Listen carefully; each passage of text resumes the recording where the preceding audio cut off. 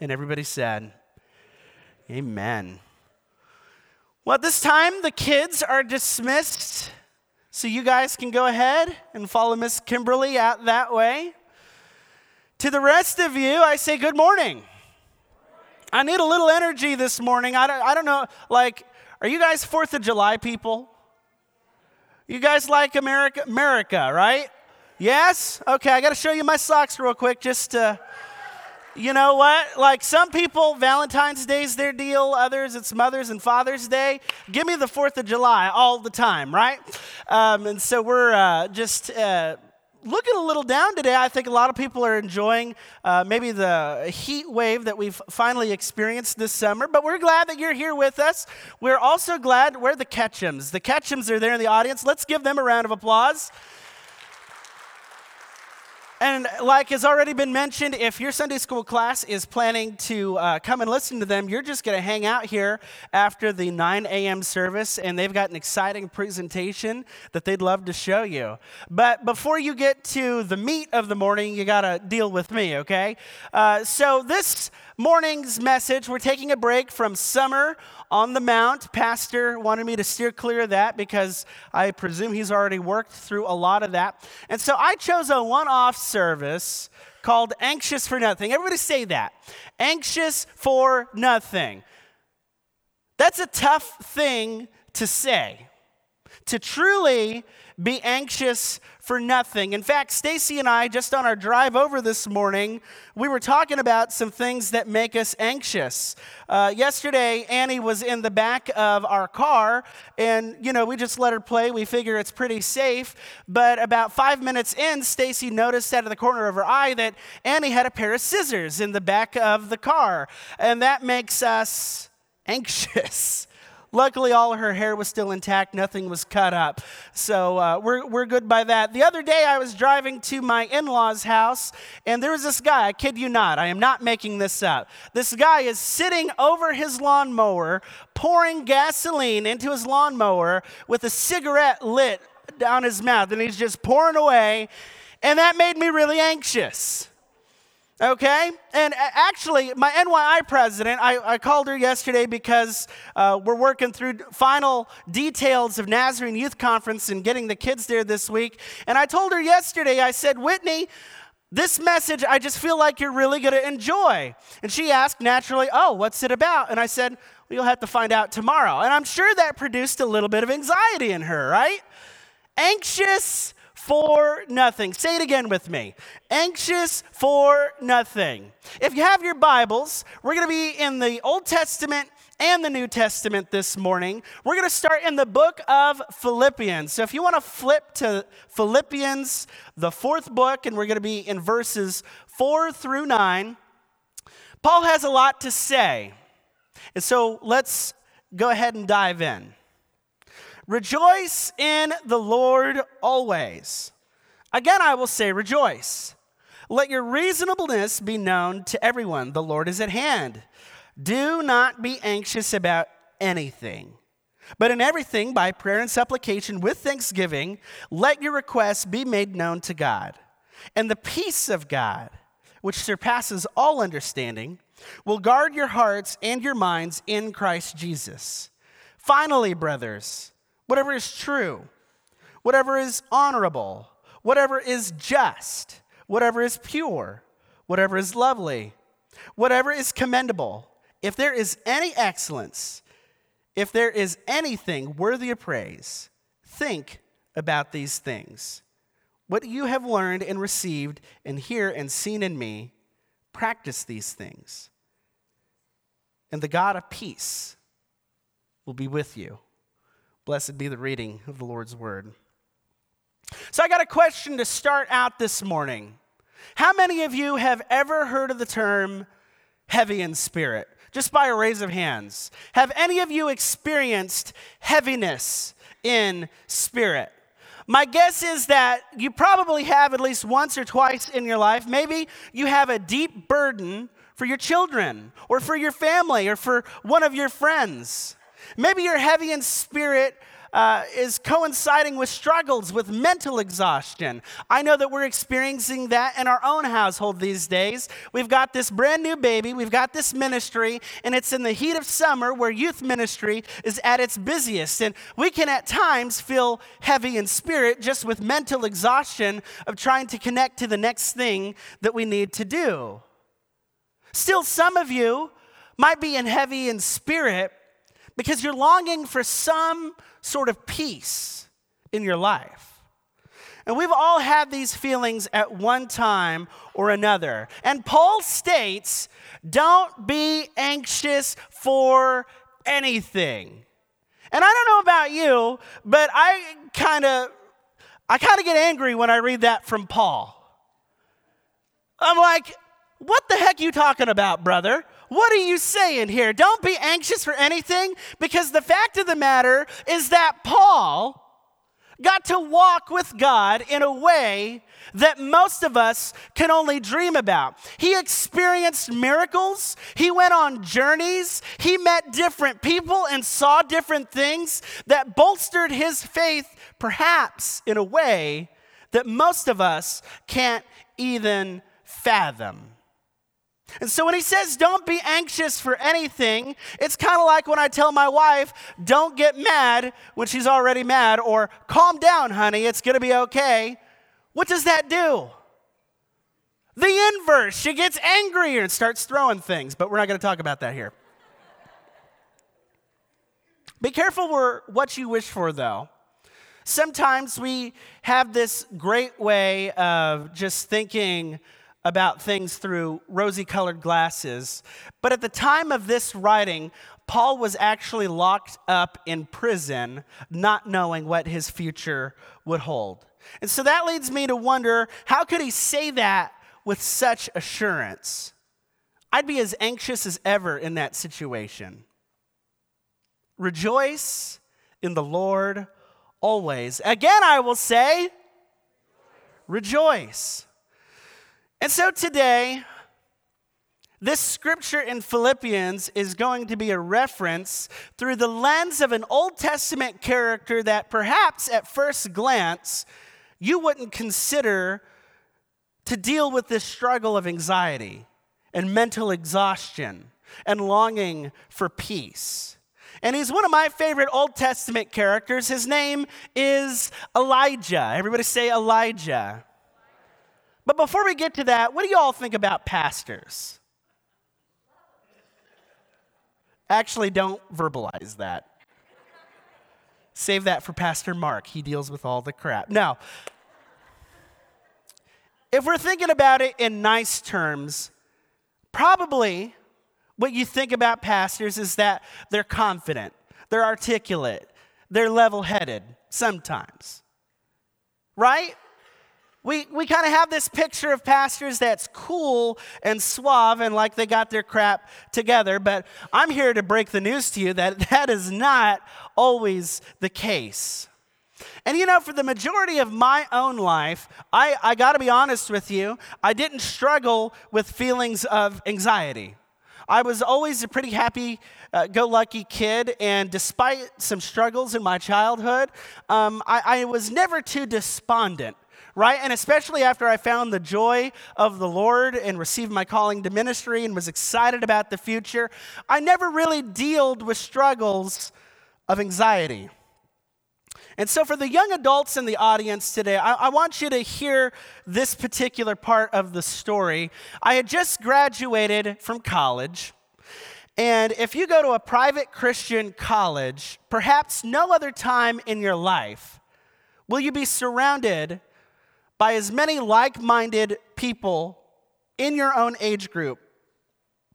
You just won't experience that in that concentrated way again.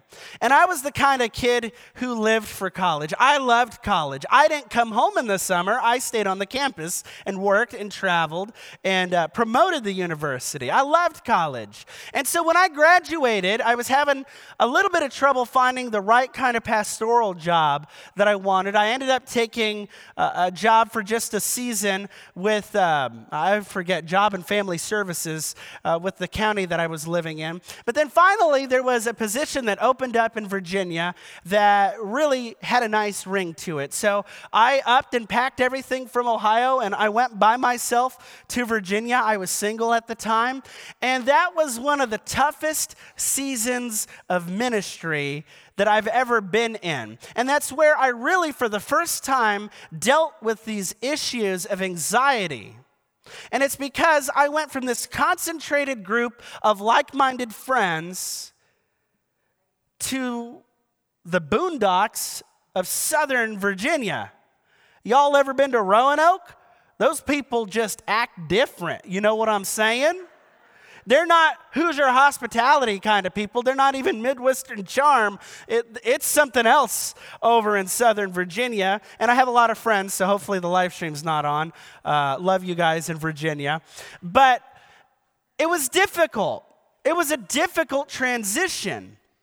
And so finally, after about a year and a half of feeling isolation, loneliness, anxiety, I upped and found a pastoral job on the east side of Indianapolis at Indianapolis First Church of the Nazarene. And it would seem on its head that everything looked really good. I was being reunited with my mentor and his son, who was my best friend. Britton, if you remember him, he was the worship leader a couple revivals ago. And then I was moving back to the area where I had grown up, so I had just expected to reconnect with friends. And so I actually called Stacy's brother, who's my best friend, the day I took the job at Indy First, and I said, "Brian, you're not going to believe it. I found a job 15 minutes away from your house." And that was followed with a lot of quiet. So I said, "Brian, did we get disconnected?" He said, "No, I'm still here." "What do you think? I'm excited, right? Like maybe we should get an apartment." "No." "Well, tell me what's up, Brian." "I just joined the Air Force." "Well, could you get out of it?" "I just signed the contract for 6 years today." Not feeling so patriotic right now, I guess. No. I had thought those were solutions. My geographical location, who I was doing life with, it actually ended up turning into a pretty sour situation at Indy First. That's a story for another time. But I share that to let you know that this particular passage in Philippians served as a bedrock for my faith. So I wasn't bound up like Paul, but I was in a prison of my own mind. And a mentor once told me that your best preaching comes out of personal experience. And I want you to understand that nobody, not even pastors at AFC, are exempt from struggles of anxiety. We can be locked up in prisons of our own mind. And actually, it's really easy to these days, right?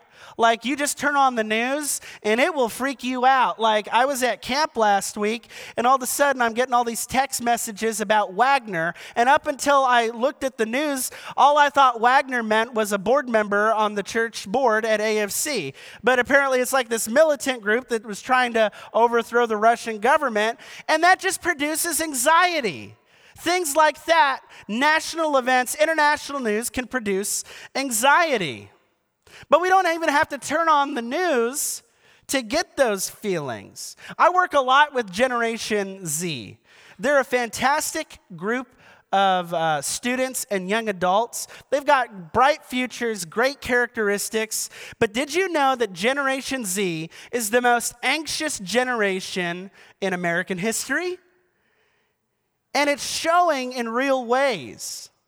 COVID didn't help, but there are other factors contributing to that.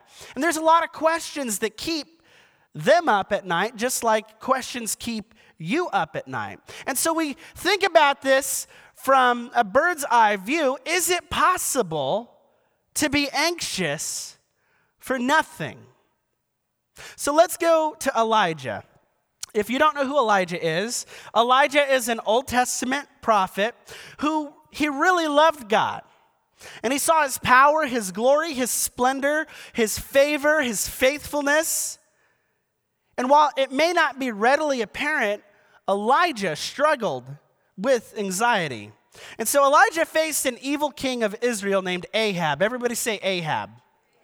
And because of his worship and his devotion to false gods, the Lord sent Elijah to Ahab to prophesy a drought that would significantly impact the kingdom of Israel. And as a result, Ahab pursued Elijah for 3 years with everything that he had. And so Elijah is being chased by this mad king into exile, but still he sees God's protection in this season. The scripture in 1 Kings records that ravens brought the prophet meat and bread twice a day, every day along his journeys. There's a story where Elijah came to the house of this widow and her son, and they were actually getting ready to just die. This is what the scripture says. They had just a little bit left for food. They had just a little oil left. And she literally said, we're going to eat this meal, and then we're going to die. And Elijah said, no, give that to me, and the Lord will provide. She was obedient. And then the Lord provided miraculously through that situation. But then the boy got sick and died. And Elijah saw the miracle of the Lord bringing this boy back to life, his provision and his protection. So he's experienced all of that, and finally, the Lord called him to return, and he went to challenge 850 false prophets on Mount Carmel. And he taunted them as they tried so hard to summon their false gods, and they even resorted to ridiculous measures like cutting themselves and crying out. So finally, you know the story, fire fell from heaven and consumed Elijah's sacrifice after he dumped so much water on it. You would think that this miracle and this faith journey so far in Elijah would have bolstered his faith so much that nothing could shake him. It would seem like he won. Elijah could face 850 false prophets. He could stand up in the face of this mad king Ahab. But how many of you have heard the phrase, hell hath no fury like a woman scorned? I have. Jezebel, say her name. Jezebel.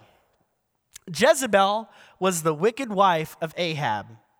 And she started threatening Elijah's life. And we pick up in 1 Kings 19 that he ran for the hills. He fled for his life. So we're going to be in 1 Kings for the rest of this, starting in verses 3 and 4 of chapter 19. Then he was afraid, and he arose and ran for his life and came to Beersheba, which belongs to Judah, and left his servant there. But he himself went a day's journey into the wilderness and came and sat down under a broom tree. And he asked the Lord that he might die, saying, "It is enough. Now, O Lord, take my life away, for I am not better than my fathers." Elijah had deep and very real anxiety. His biggest fear was that he was going to be killed by Jezebel, and while running, he started to wish upon himself the very thing that he was running from, death. Elijah, in my estimation, made 4 mistakes that we've all been guilty of at one time or another when it pertains to anxiety. Let me list them out for you. Number 1, we run ourselves into the ground. How many of you would testify that that's probably the case today? We go, and we go, and we don't take care of ourselves mentally, physically, emotionally, spiritually, and we just got to keep going from point A to point B to point C, so on and so forth, and eventually our anxiety will run us into the ground. And if you didn't catch it, Elijah ran as far as he could go to a place called Beersheba. So if you pulled up a map and measured Mount Carmel to Beersheba, that's like running 5 marathons. he ran himself physically into the ground. We have a tendency to fall apart at some point, but it's actually what happens leading up to that causes the meltdown. And as I've already said, he was at one point wishing upon himself the very thing that he was running from. He feared for his life from this wicked woman Jezebel. And he feared so much and he ran so hard into the ground that at the end of his journey, he was physically and mentally exhausted. He just said, "Okay, God, I am done. Take me now." We run ourselves into the ground. Number 2, we shut people out. This is probably the biggest trend I see with our young people. Because we preach all the time that life is better together. Be in biblical community. Join a small group today. But when the hard times come, when you're faced with real struggles and circumstances that you can't control, at least in the younger generation, I don't know about the rest of us, they've actually found it easier to not have relationship. Because oftentimes the circumstances leading to the anxiety are caused by bad relationships, toxic relationships, negative relationships. So as a result, we cut people out. Biblical community may be better, but it's just easier to do life alone. We shut people out. We see here Elijah actually left the one person who was still by his side, his own servant. He left his servant and ran away. And in seasons of life where we fear and we live with anxiety, isn't it true that we shove those who we're closest to away? If we're just being gut level honest this morning, isn't that the case? When we're struggling with things, we tend to lash out on people that we love most, and then we shove them out of the way. Number 3, we focus on the negative. So I've talked about Generation Z for a second. Is it okay if I talk about the older people? Thank you. Do you know how many times I'm just walking around here in this church? We can be real. And I hear people focusing on the negative. Never mind what God is doing. Lives being changed, people being transformed, salvation and sanctification. But just because it gets a little messy, and maybe because the change is happening at a rate that we're not used to, it produces anxiety.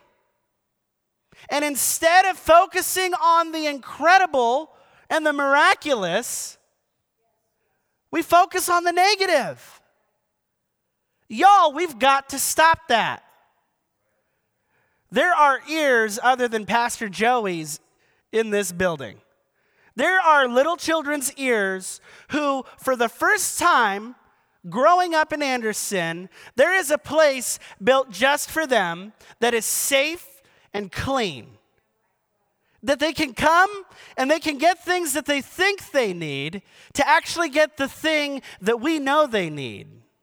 Does that make sense? But we focus on the negative. Saints of the church, do better.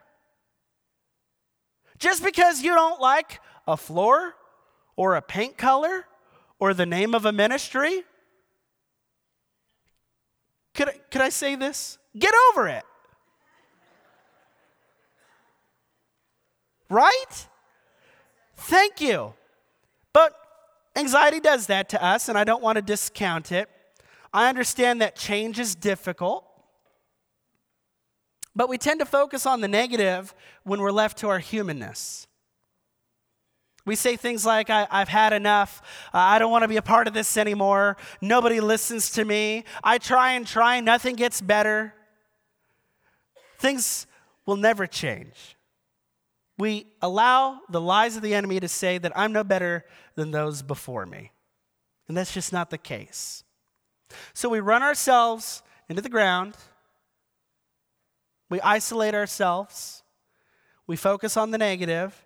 And then I think this fourth one could actually sum up the rest, because this is actually what we're doing with all of it. We forget God. Remember, Elijah had just experienced miraculous provision for 3 years. How quickly we forget God. How quickly we forget his sovereignty, his omniscience, his omnipresence, his provision. God was faithful. He was present. His power was visible and evident to Elijah. And it doesn't make sense, but really, does anxiety ever really make sense? Elijah feared death and was having anxiety because of it. And even though he had seen God's provision in the wilderness, in the widow's house, the power through the Lord raising a dead boy back to life, he still feared. And I find this interesting here. Elijah's name alone should have been enough comfort to him. So let's go to the next slide, because I think this is really interesting, talking about anxiety and Elijah. Because if we break down Elijah's name, everybody say Elohim. Elohim means God, so El for Elijah, Elohim, God. I means I or my. Yah is Yahweh, which, breathe in. Everybody, breathe in real quick with me. Did you hear it? Do it with me. You say his name when you breathe. Yahweh. God is my breath. Elijah's name literally meant God is my breath, and still it wasn't enough to comfort him. And yet, even knowing God was near, he falls apart. But remember what Paul said in Philippians. The God of peace, everybody say peace. The God of peace will be with you. So what's God's response in all of this? Does he start cracking down and saying, "Oh, ye of little faith, haven't you seen what I've done for you? You ungrateful mortals." No. The Lord didn't respond that way. No. God met Elijah at the point of his need. We pick back up in 1 Kings 19. There he came to a cave and lodged in it. And behold, the word of the Lord came to him, and he said to him, "What are you doing here, Elijah?" He said, "I've been very jealous for the Lord, the God of hosts. For the people of Israel have forsaken your covenant, thrown down your altars, and killed your prophets with the sword. And I, even I only, am left, and they seek my life to take it away." And he said, "Go out and stand on the mount before the Lord." And behold, the Lord passed by, and a great and strong wind tore the mountains and broke in pieces the rocks before the Lord, but the Lord was not in the wind. And after the wind, an earthquake, but the Lord was not in the earthquake. And after the earthquake, a fire, but the Lord was not in the fire. And after the fire, the sound of a low whisper. And when Elijah heard it, he wrapped his face in his cloak and went out and stood at the entrance of the cave. Elijah means the Lord is my breath.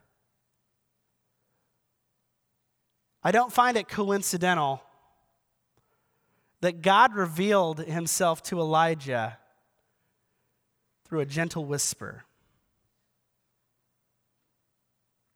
What is this passage trying to say?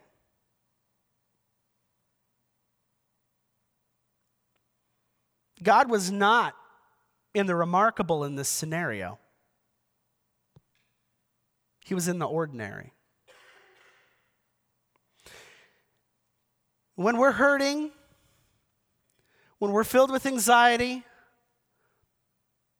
Why doesn't God speak through remarkable and loud ways? Why does he whisper? Because the enemy, he's going to shout at you. He's going to tell you that you're not good enough. He's going to tell you that you don't have a certain quality, a certain attribute, a certain skill. You don't have the qualifications. You don't have the talent. You don't amount to anything. And the enemy is going to shout these lies at you. Why does the Lord whisper? When do you generally whisper? One, when you're trying not to get caught. I don't think that's the case here. No. The Lord whispers because he's near. He's close. He doesn't have to shout because he's far away. Now, sometimes he may scream at you because you're not paying attention. But most of the time, he doesn't have to be flashy and flamboyant or some great sign. He's already near. In fact, he's as close to you as your breath. And if we could just settle ourselves and lean into that peace that surpasses all understanding and quiet the chaos that is our life, we might just be able to hear him in the whisper. A gentle tone is all that's needed. I'm learning this with my own kids. I didn't realize how much of a hothead I was until Annie turned into a toddler. And she just drives me nuts 7 days a week right now. She just does things that she knows she's not supposed to. And when I shout at her, when I yell, it generally, in my estimation, makes her more anxious. But when I talk in a calm tone, when I set the pace for the conversation, she's generally much more obedient. A gentle tone is all that is needed. So I don't want to discount anxiety this morning. Anxiety is a complicated matter. It sometimes requires a dietitian or a psychologist or a counselor. And if you struggle with those, seek help. It's okay. You can have Jesus and a counselor too. But a helpful reminder for when it comes to anxiety as a spiritual matter is this. My experience plus God's presence is enough. If you're struggling with anxiety, we don't discount your experience. We count it all for God's presence to be near. And as a result, it can be enough. So listen to this. We're going to fast forward real quick to 2 Kings. They both were standing by the Jordan. This is the transition between Elijah and Elisha. Then Elijah took his cloak and rolled it up and struck the water, and the water was parted to the one side and to the other till the two men could go over on dry ground. And they had crossed. Elijah said to Elisha, "Ask what I shall do for you, for I am being taken from you." And Elisha said, "Please let there be a double portion of your spirit to me." And he said, "You have asked a hard thing. Yet if you see me as I'm being taken from you, it shall be so for you. But if you do not see me, it shall not be so." And as they still went on and talked, behold, chariots of fire and horses of fire separated the two of them. And Elijah went up by a whirlwind into heaven. And Elisha saw it, and he cried, my father, the chariots of Israel and its horsemen." And he saw him no more. Okay, so you might not have caught it.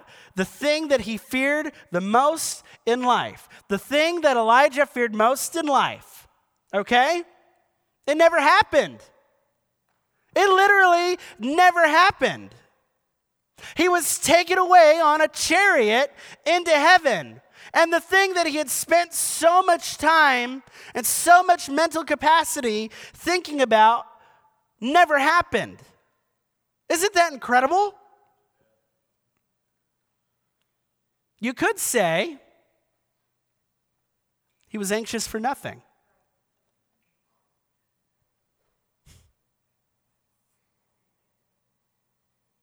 I'm learning this too. I don't have it figured out. But I come to tell you that the vast majority of what you fear never happens. We allow Satan a foothold, and he manipulates our thoughts and our emotions. And most of the time, the things we fear most, they never happen. Sometimes things that we fear do happen. And the experience was nowhere as near as bad as we thought it could be. Still, sometimes we go through circumstances.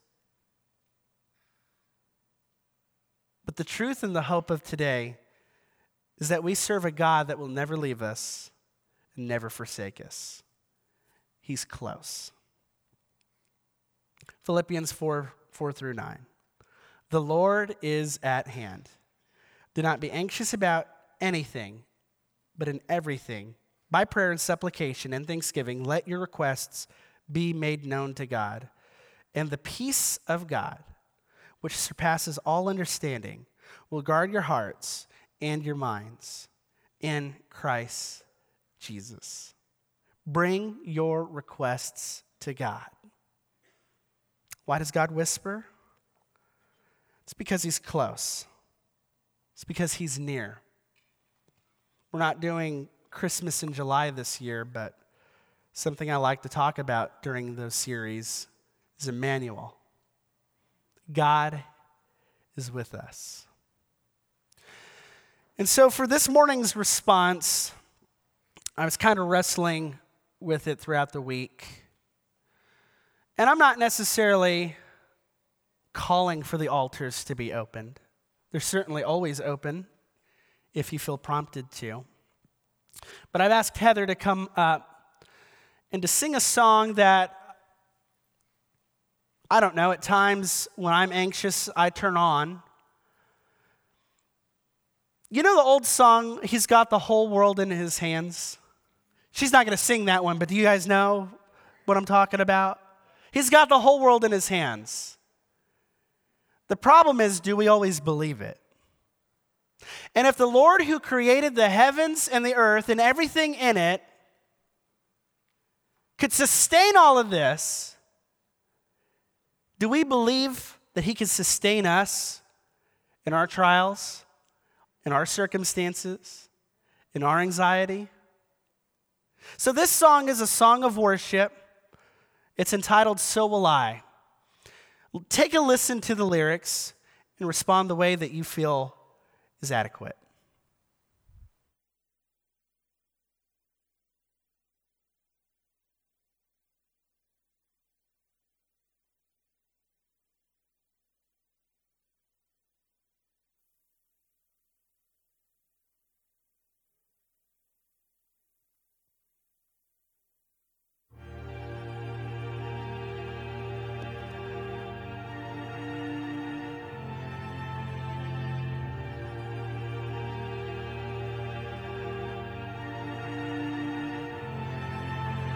God of creation, you're at the start before the beginning of time.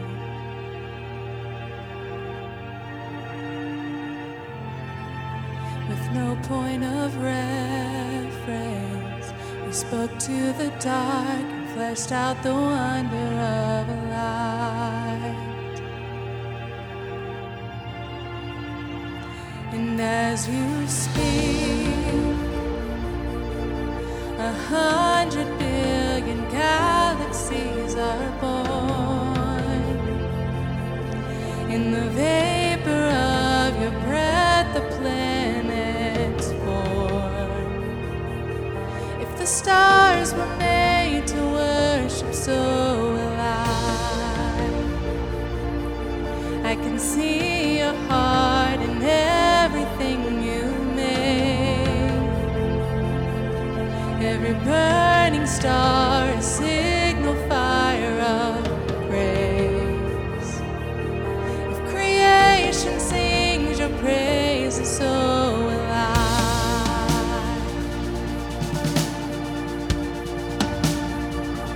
So will I.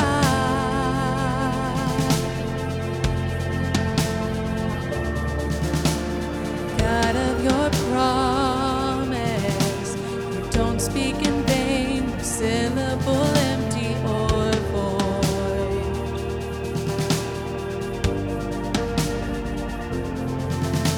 For once you have spoken, all nature and science follow the sound of your voice. Ooh,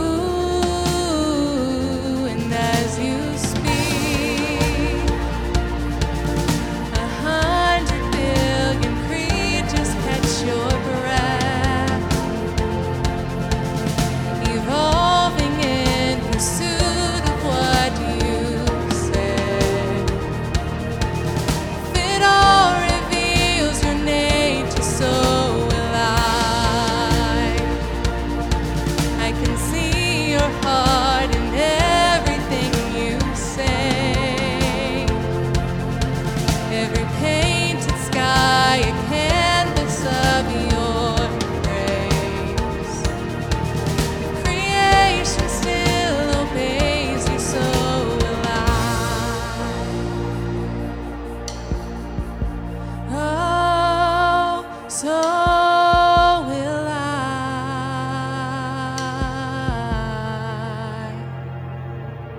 If the stars were made to worship, so will I.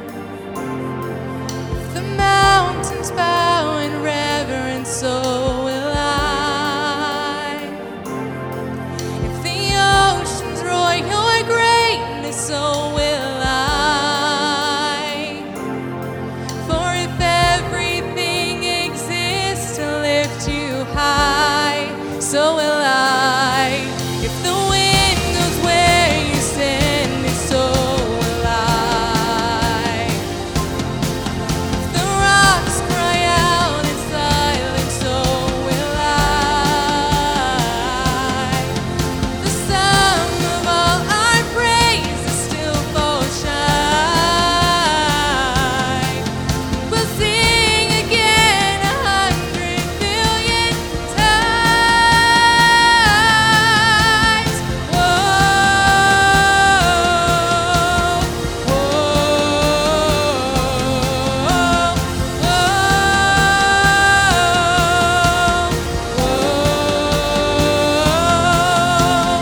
God of salvation, you chase down my heart through all of my failure and pride.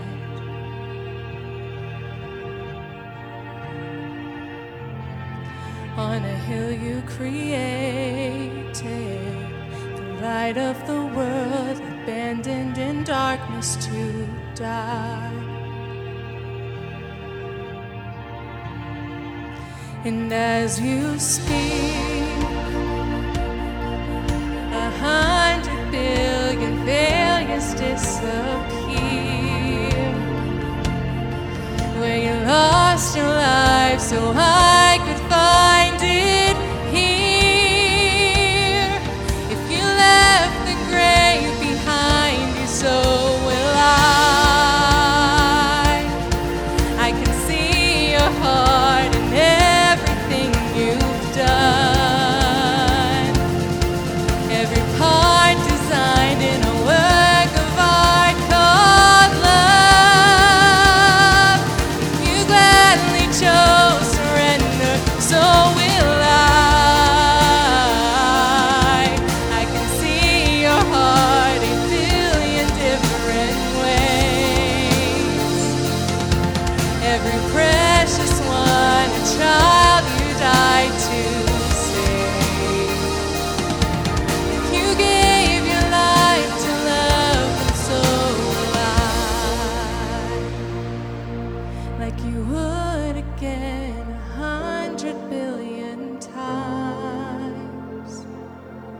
but what measure could amount to your desire?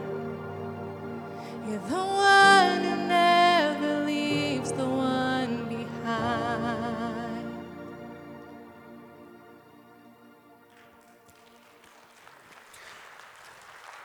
Let's stand for a closing word of prayer. Father,